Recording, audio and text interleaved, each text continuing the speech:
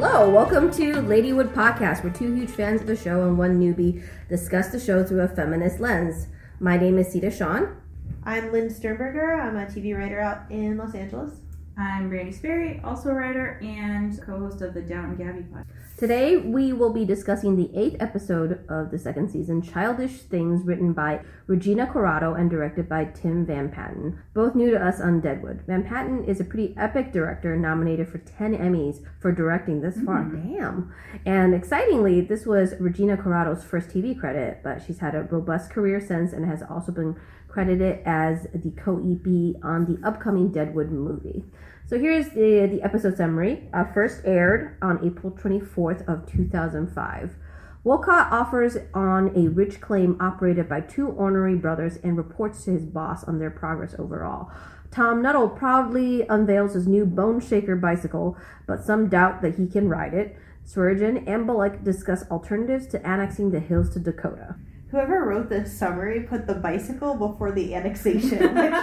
The bicycle is the important thing. I mean, it is actually really fun to watch the town come together for this wager on whether Tom Nuttall can get from one end of the thoroughfare to the other without toppling over on his bicycle. It felt like the only bright spot for a lot of them in a long time. Like, unabashed joy at this bicycle thing. Yes. When's People the are last really time? excited. This is like the carnival came to town or something. Yeah. We've actually never seen them unified in such a way. I also really love the moment where Al asks Dan whether he placed a bet, and Dan's like, no, because I don't think he can do it, but I don't want to bet against him. I'm like, Dan, Sweet so little cute. Dan. It's a sweet moment. Also, Tom kept repeating the same thing when he was, like, making the wagers in the lead up to the whole attempt. Those that doubt me suck cock by choice. And he said it like 3 or 4 times.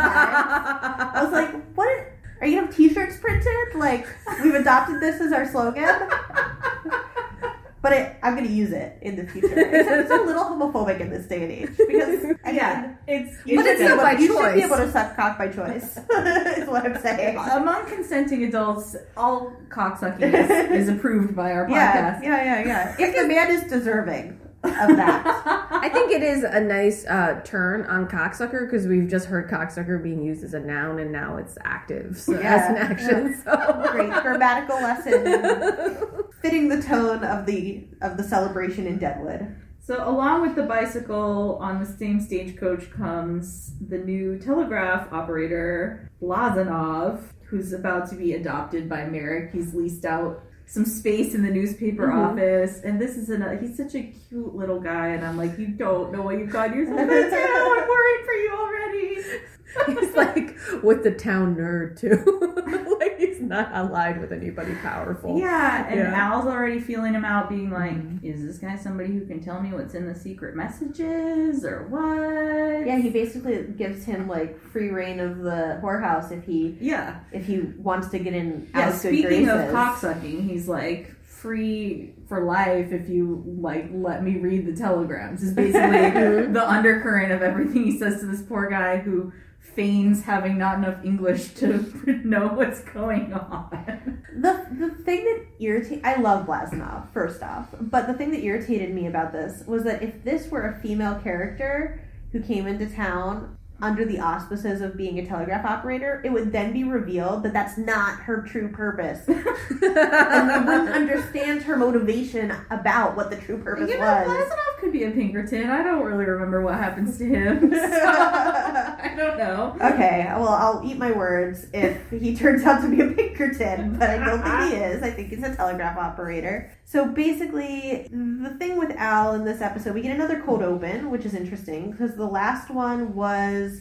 Al and Merrick. This one is Al across from Bullock saying, listen, we need to drum up more interest in annexation of their territory, or pretend like there is more interest, because we need other options, because Dakota has been making us its bitch, and Hearst could take over the whole town if he wanted to, and we need another bid. So do you still know the judge in Montana? Yeah, can we like use your connections? Was that before all the naked men were at the mines getting the hose down? Right before. It was right before, and then the next scene is the naked That would men. have been a actually cold. That would open. have been quite a lot. That's a chili open? a literally an inverted open. There was so much ding dong in that scene. This whole episode is just cock heavy. How did they get? What did the call for extras look like? Hairy men with untrimmed pubes? Wanted? Burly, muscular? Just guys? dirty. Just to be taking the cold shower? I don't know. Well, that's what we learned from this scene is that basically Hearst has some piece of land that's kind of working already, right? He has a lot of the claims. He has a lot of the He's claims. like join them up, basically. And he doesn't like that the German and Irish labor only want to work during the day. He wants to bring in the cheap Chinese labor, which will work 24 hours a day. And I think he's trying to massage the situation so that the current, so there's not a race riot. That's kind of feels like that's what. Well, Wolcott's letter is basically like until we have the right numbers, until we've taken over so many claims that there are now more day laborers than there are actual like miners with their own areas. We're at risk if we tip the boat too much. So once they're the majority, they can do whatever they want, right? And nobody can go against them. But apparently they're not at that point just yet. And there's specifically one claim he really has his eye on, which is owned by these two brothers we've never seen before, Right. who are extremely unpleasant. The Manuel brothers. I think was just wondering, was the last time we heard this device being used, this letter composition, the house? Bullock's house that he was building out of all the different woods? Or was it when we heard Bill's letter to his wife? We haven't really heard it from many, and I was surprised that we were getting it from Walcott. I don't remember, because Bill's letter wasn't on one of his episodes, right? It was later when the letter was discovered that it was read over the narration? Or was it on his final? It wasn't on the episode where he died. I think because that's like episode 4. Yeah, so then I think we house... saw it in 4. So then the house was the latter one. Yeah. It's just a device that stands out because we get so little voiceover in the show, and then all of a sudden we're just transported to... I don't mind it. It's kind of a fun old-timey thing to throw in once in a while. It was definitely putting us in Walcott's perspective in a way that we hadn't been granted access to before, in a business sense. And I was like, it's only strange because he is a murderer, and we're giving him, like, I don't know, he's a savvy business... It weirded me out that we were being given access to this man's internal life. I guess I saw it more as a showing of how cruel they're being in their business practices as well. Because he's so nonchalant and he's insulting all of these basically like these Cornish people. All they do is try to steal from us. While we're seeing a scene where a guy is shot to death because he shoved a nugget of gold up his ass before he had to go in these like naked showers. I mean, it's just like... It's just awful the way that they're treating their workers. I hadn't thought about it, but you're right. There's a disconnect, and that does play into his character as we've met him in the present. Thank you for illuminating that for That was how I took it. When they say Cornish people, do they mean like people from that part of England? People or from Cornwall. From Cornwall? Yeah. So there was a specific population from Cornwall all showing up in Deadwood. I guess so. It's just so like... Very specific. Yeah. Yes. And they have very specific racially charged things to say about them. They're all stealers. That's like what they think. They're thieves. It's just so weird. Cornish thieves. Cornish thieves.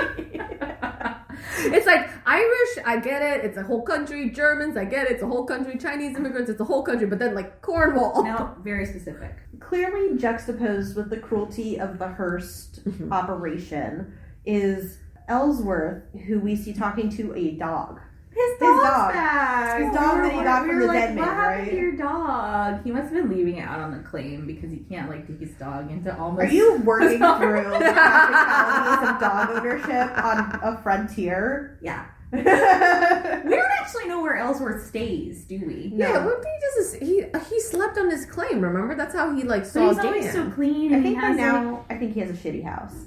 Like, if Bullock has, like, the nice house on the block, I think Ellsworth has, like, the house next to him that's, like, ramshackle. So he's wondering what to do about Trixie's idea that he should propose to Alma. And it's just so sweet. I don't know. It's really... I'm, like, clutching at my heartstrings with every Ellsworth scene. Sita, you're the one who has a big crush on him. What did you think of this? I thought it was adorable. It was completely adorable. I mean, it skips ahead, but he proposes. Yeah. He does it. He actually does it, and he does it in a pretty straightforward way. Although, I think he bungles it a little bit by bringing up his dead wife and his dead daughter. Oh, no, I like that. Really? Yes. We never knew that, right? He got backstory, finally. Yeah. Maybe he could have had 2 separate conversations. Yeah, I just think it could have been, like, not immediately, like, oh, I have a dead wife and a dead kid, but I'd be a great husband, you know? It made sense to me because I was like, he needs to explain to Alma what his circumstances are and why this could be a marriage of equals in a sense. And he's saying that, like, I have been a married man, I have been a father, but I never got to, like, practically express that. And so that's what I could be doing with you. And it's not about your money, and it's not about wanting to bone you necessarily. It's more like, I'm completing a life cycle that I started, and this would help you, I think. It is nice that he downplays the side of it that need not be spoken, which is basically you are an unmarried woman who's knocked up. Yes. Yeah.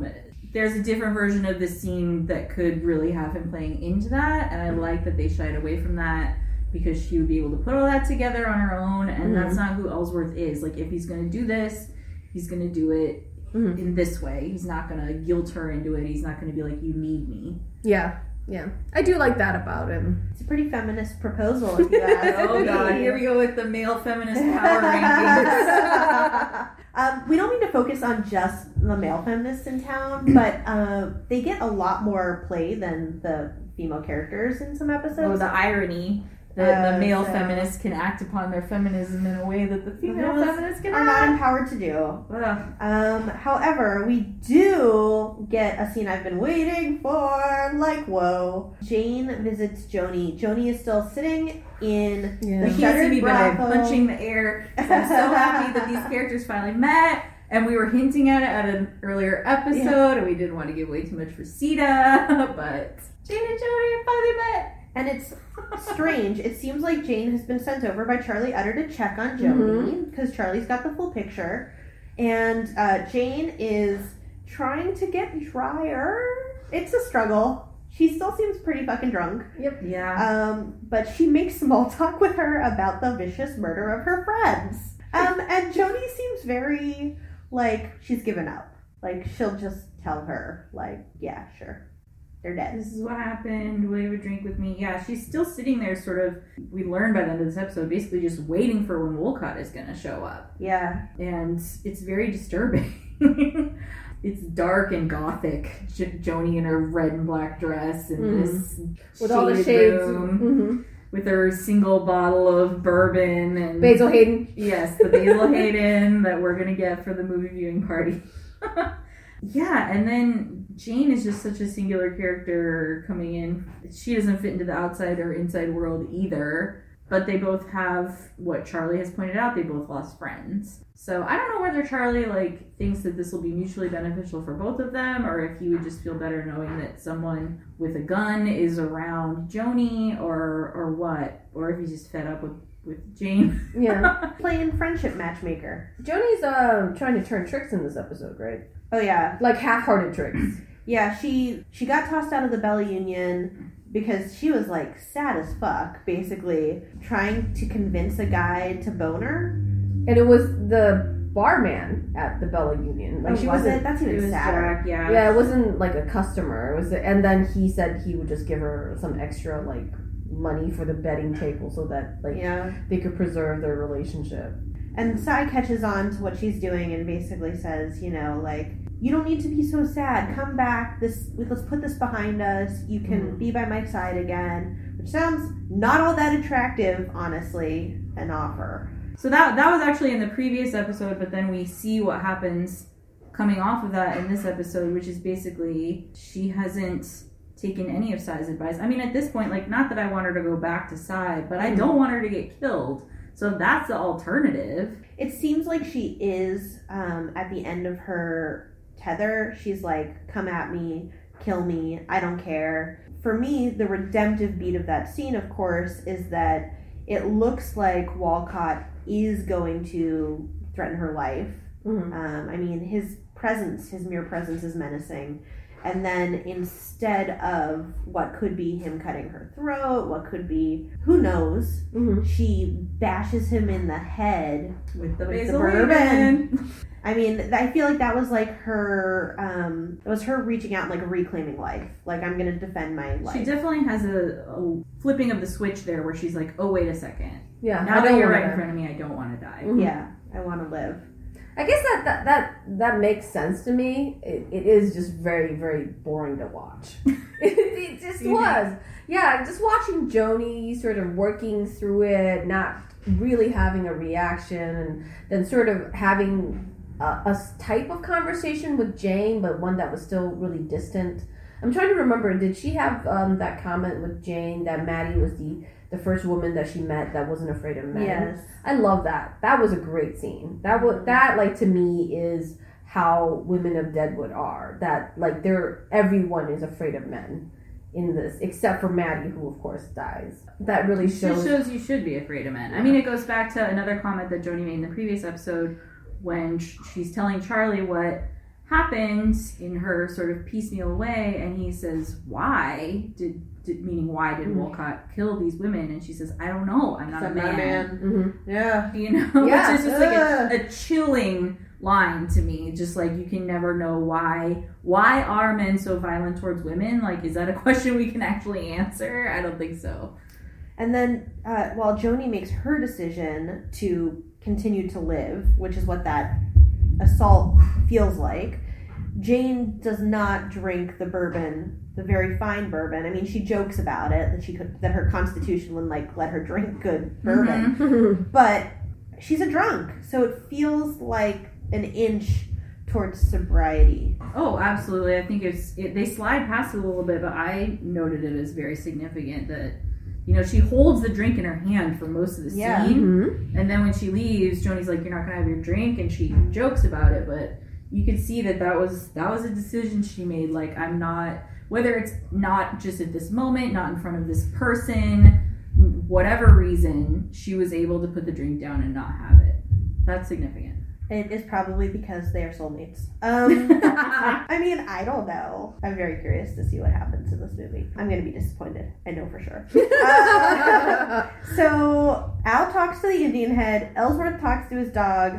Meanwhile, Doc is all over this episode because basically he wants to set up visitations with Chinese prostitutes. Sai says that's not necessary because they are disposable. And he makes the argument that it's respectful of the other culture to let them continue to use their women like they are disposable. And Doc is like not having it, so he withdraws his care from Sai's whores and then basically clarifies that it won't cost him anything. He's just being a decent physician. And then he gets to see the prostitutes, which is one of the worst. I mean, it is just horrifying to see Doc's helplessness in the face of the treatment of these women. Does that mean that Deadwood is actually going to deal with this storyline? No. Probably not. Doubtful, but it does go to show that Doc is, if not colorblind, he is has less ingrained racism. Well, there's a line in a scene with Sai that I love, and it's another classic Brad Dourif delivery where he's getting so worked up and he's like, I have to live too. And Sai thinks he means he wants to get paid for taking care of these women. And the Doc means I have to be able to live with myself.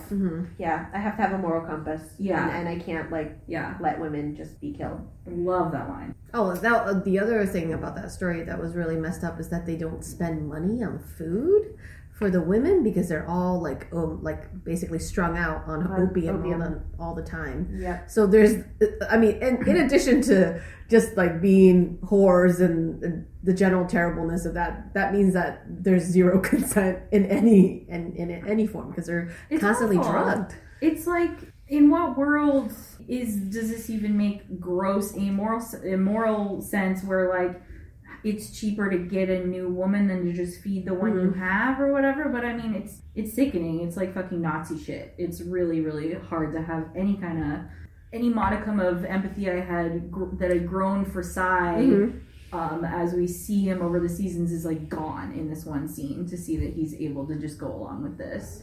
It was interesting because I watched this episode on the same day that I was reading the articles about the owner of the Patriots getting arrested as part of this like Florida sex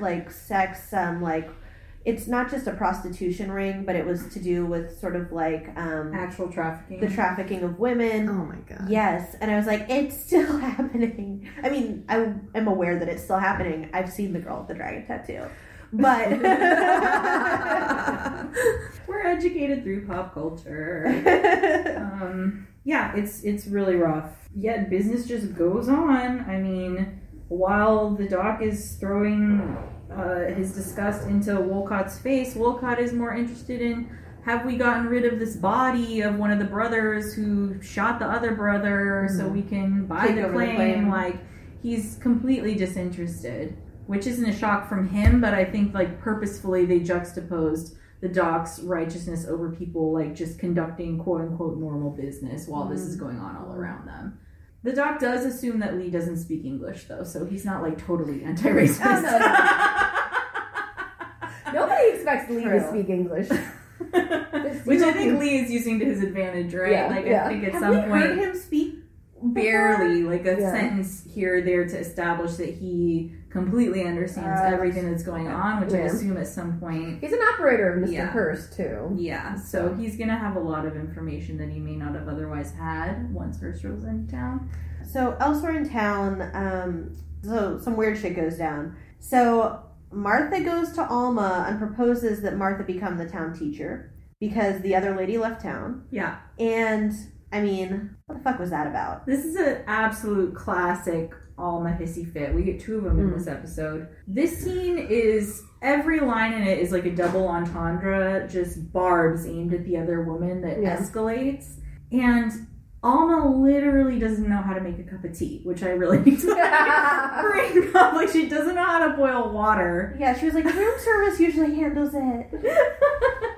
But I do love the way that they sort of, I mean, this is the first time they've interacted without male supervision, right? It kind of goes off the rails, though. Like, you think that Quickly. they're being respectful and courteous to begin with, then, you know, like, then she makes the suggestion, and it's like a switch flips for Alma. Oh, absolutely, because all of a sudden she gets territorial. You want to teach my child, you want to do this and that. Like, it's an overreaction, but I'm not sure how Martha was expecting Alma to welcome her presence in her room either. Yeah. Well, slightly better. Slightly better than that. Because she did bring a gift basket to their new house, if you will recall. She was definitely inserting herself into their lives. So why would she anticipate that she would be so, like, against the schooling thing? I actually didn't understand why Alma was so pissy about it. I was like, is this a pregnancy thing?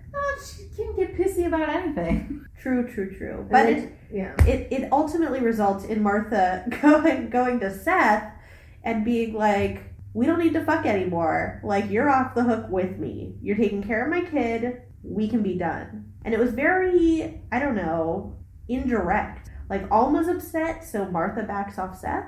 Yeah, I think Alma, the undertone of what Alma says to her in that scene is basically like, your husband is still under some degree of influence, care or influence. Yeah. I forget what the exact word is that she uses. Like, do you mean to take Sophia into your charge as well? Yes. And she says, yes, as well as my son. Oh, who else would I mean? Mm-hmm. And of course, the unspoken person there is Seth. Basically, Alma's saying, if you think you have Seth under your charge, you don't really. Mm-hmm. And that's what kind of sets Martha off. Ooh, I didn't get that. Maybe that's what was missing for me. Yeah, I didn't get that either, but I can see it. Yeah. I watched the scene like 3 times. Because I was like, what's going on? What are these ladies saying to each other? You should rewrite the scene and then you would understand. Like, I buy that was potentially what should have happened in that sequence for that to make sense. But I didn't walk away with that understanding. Now, whether Alma's actually right in what she's hinting towards Martha, I mean, we were just talking in the last episode that Seth's willing to leave town if that's what she wants, blah, blah, blah. And then what he ultimately says to Martha is, whether or not our relationship is being consummated, I'm not going to go fuck Alma either. Right. Is the gist of what he's saying. And so I think Alma's kind of grasping at straws. I think she is on her own, And which also- makes the Ellsworth proposal a little bit more legitimate. right? So like if she says like your husband's still looking after me, it's like, is he? Because that's not the gist that I got from your last Mhm. conversation with him. It feels like you're being a little defensive because you know, are in a bad spot. And then she goes and tries to slap Mrs. Ringhausen. So This was incredible. This is one of my favorite scenes in the show so far. And I hated Isringhausen when she was introduced because I didn't understand her. And now Yeah. I understand the Pinkerton agent more than I understood her schoolmarm version. I think that this is a very feminist fight. okay. What's your stance on that? Let's Okay. hear your argument. So it's not. It doesn't pass Bechdel test 100% because they do talk about. Seth. Well, no, they talk about Seth and Al. I think right. Al gets invoked, but in every other sense, it is very much like this is my motive, this is what I want, and you're fucking it up from both of them. Mm-hmm. And the way that they're challenging one another was just felt so empowering for two women who could be disempowered. Like we've seen Alma 100% disempowered, and I guess Isringhausen, although she was, it was a guy's. But yeah, I mean, I just thought it was an excellent argument, and for me, feminism doesn't have to be like warm, fuzzy, No, of course like not. supportive. This was like negotiation and big picture stuff, and they were all operating out of what their own needs were. Mm-hmm. So I loved it. and the final line is so great. You've had your fit of temper, get the fuck back to your room. Yeah, you only see them in their rooms too. Isringhausen and Alma, they're just always all the scene setups are in their rooms. They're so rarely outside of that hotel. I mean, Yeah. the thoroughfare is no place for a lady. I just can't constantly wonder about this thing where Alma has no status. Oh, well, not zero status. Obviously, she's a rich widow, and I guess being a rich widow confers an amount of privilege and independence to her. So how does that change when she has the baby? Like, could she still stay the rich widow who just has a baby, or is that like off the table once she has a baby? I think what'll depend quite a bit is what that'll hinge on is her marital status, because if she is married off, Mm-hmm. it protects her in a sense, because then people are like, oh, father the baby, Yeah, and then they can default to the guy to be the decision maker again, yeah. which I'm not sure Alma would love. She could just leave town to have this baby and then come back with some story. Yeah, I mean, I think she's so, too. already adopted one ward. She could pretend that some other circumstance arose, right? Like create just enough of a sheen of a story that people can believe. Yeah. Which is pretty much already what she's going to be doing if she marries Ellsworth. exactly. So it's like, why even give up your independence and your ability to make your own monetary choices just so that your child can have like a slightly different life when a perfectly good lie can do it too. The other thing that we're not weighing into it is what if the Pinkertons were, I don't know, good at their jobs, and she did get framed for her husband's murder. What then? She could be stripped of all power. She could be hung, or I think there was. I guess she's trusting Al on that point and his plan, which we see him start to enact in this episode to double cross Isringhausen, who I suspect might think that she's being double crossed. Mhm. She seems smart enough to know that Right. Al's probably not just agreeing this easily. So we'll see how well that works. Yeah, and she's essentially structured the payment so that Al has to burn the confession from the Pinkertons. So there's Right. no way that or Alma hand it over. hand it Yeah. over so that Alma can't have the evidence to be used against the family in the He future. doesn't Right. seem bothered by that. He seems to have already thought that she would, I mean, this is one of those who's one step ahead things that'll be fun to see play out. But Adams is nowhere to be found. Thank God. I don't know what happened to Yeah. him. They reference him getting a payment, and I'm like, where is that guy? We haven't seen him in a He minute. can stay fucked off wherever he is. I do want. I think he's to... on Lost this season. Yeah, this is when he was back on Lost. Another line I want to internalize and use in my own life is Alma's epic takedown of Isringhausen, which is, My beliefs about you have to do with your soul, which I believe is cold and ungenerous. Cold and ungenerous. But then she gets flustered and she just repeats herself again. She's like, cold and ungenerous. It's like, you already said that, Alma. True. It's okay. She should have practiced a few more like barbs before she went into the room. You can suck cock by choice. No, she's mad against me, suck cock by choice. Yeah, Isringhausen would be like, yes, I do. She wouldn't be fazed by that. Why does she sound like she's from Jersey? Anyways, Isringhausen definitely has like, the accent came out in full effect because she's no longer pretending to be somebody she isn't, I guess. Yeah. But I'm like, where does she imagine she's from? I don't know. I am East sure, Coast? I am sure that Sarah Paulson had like full backstory figured out on this character. She seems like the type to really dive deep. Alright, what are we missing? Oh, Charlie, it's very sad, but Charlie goes to Bill's gravesite and says he's worried about Jane. Lots of talking to dead people in this episode. Yeah. Disembodied heads, Dead graves. He takes the head out onto the balcony to watch the bicycle race. Did he unwrap it? He unwrapped. He Yeah, he like. opened it. Luckily, we don't have to see it. It's a little bit of a Gwyneth Paltrow moment. I don't was a know, Seven where are we reference, going with people. this head? Other than it gives us the absolutely joyful scene of Dan reacting to realizing that there's a head in the box, which I also backed up to watch again because it's just so funny when he like jumps up when he realizes the head's in the box. I don't know. It's weird. It's like they gave Al a walking impediment as like the result of his stroke, and also this like, are we to believe that he's lost some of his faculties? Like he's now, I don't know, rather talking to the head than his friend. He seems a little less subtle to me in the way that he's dealing with things. You know, in the previous episode, he is not able to get the info he wants out of Charlie because he overplays his hand, basically saying that Joni told him what happened. And I was like, oh, Charlie was about to tell you something. And then you just overstepped. So Yeah. I think he's a little off his game. But I would rather watch him talk to a head in a box than monologue while he's getting his cock sucked. Yeah, I like this version of Al. That's true. I would much rather this than that. Yeah. And Poor there's Dora, who gets made fun of. Dolly. Dolly. She gets fat shamed. Like, you could tell that she is a girl who would fuck for food. Yeah. That wasn't cool, Deadwood. There's a moment where Al and Dan talk about, Dan's like worried about Al talking to himself in his office all the time, and Al's like, you haven't gotten to that age where there are certain thoughts you should keep to yourself, but you want to voice out loud. And I kind of like that. I like that moment. A nice cover from the writers Yeah. for why they're doing this. That's true.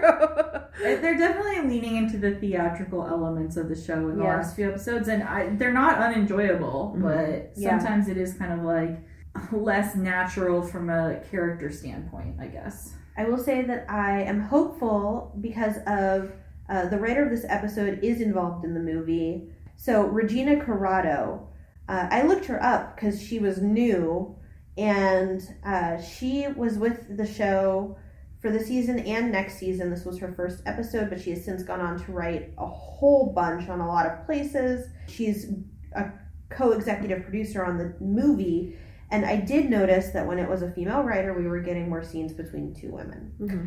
For sure. Multiple scenes between two women. We had Martha and Alma. We had Jane and Joni. I'm probably missing one, but Alma and Isringhausen. Alma. Yeah. I mean, it was jam-packed with like lady on lady conversation. No Trixie really in this episode. She's like briefly there in the hardware store, I think, but I guess she's busy figuring out. she's what her figuring out her decimals go. decimals. She's gonna figure it out. I didn't miss Trixie, but I think that's because the other women were given a lot of material, and so I'm hopeful that that will be reflected in the film as well. But until then, as always, find us on Twitter. We would love to have engagement there. And personally, I'm at Lynn Sternberger. I'm at Weibrandy, OUIBRANDI. And I'm at Slowbear, SLOBEAR. And we will be back next weekend with another episode of Ladywood, which you can also find at Ladywoodcast. Thank you for listening. Thank you for Thank listening. you. Bye.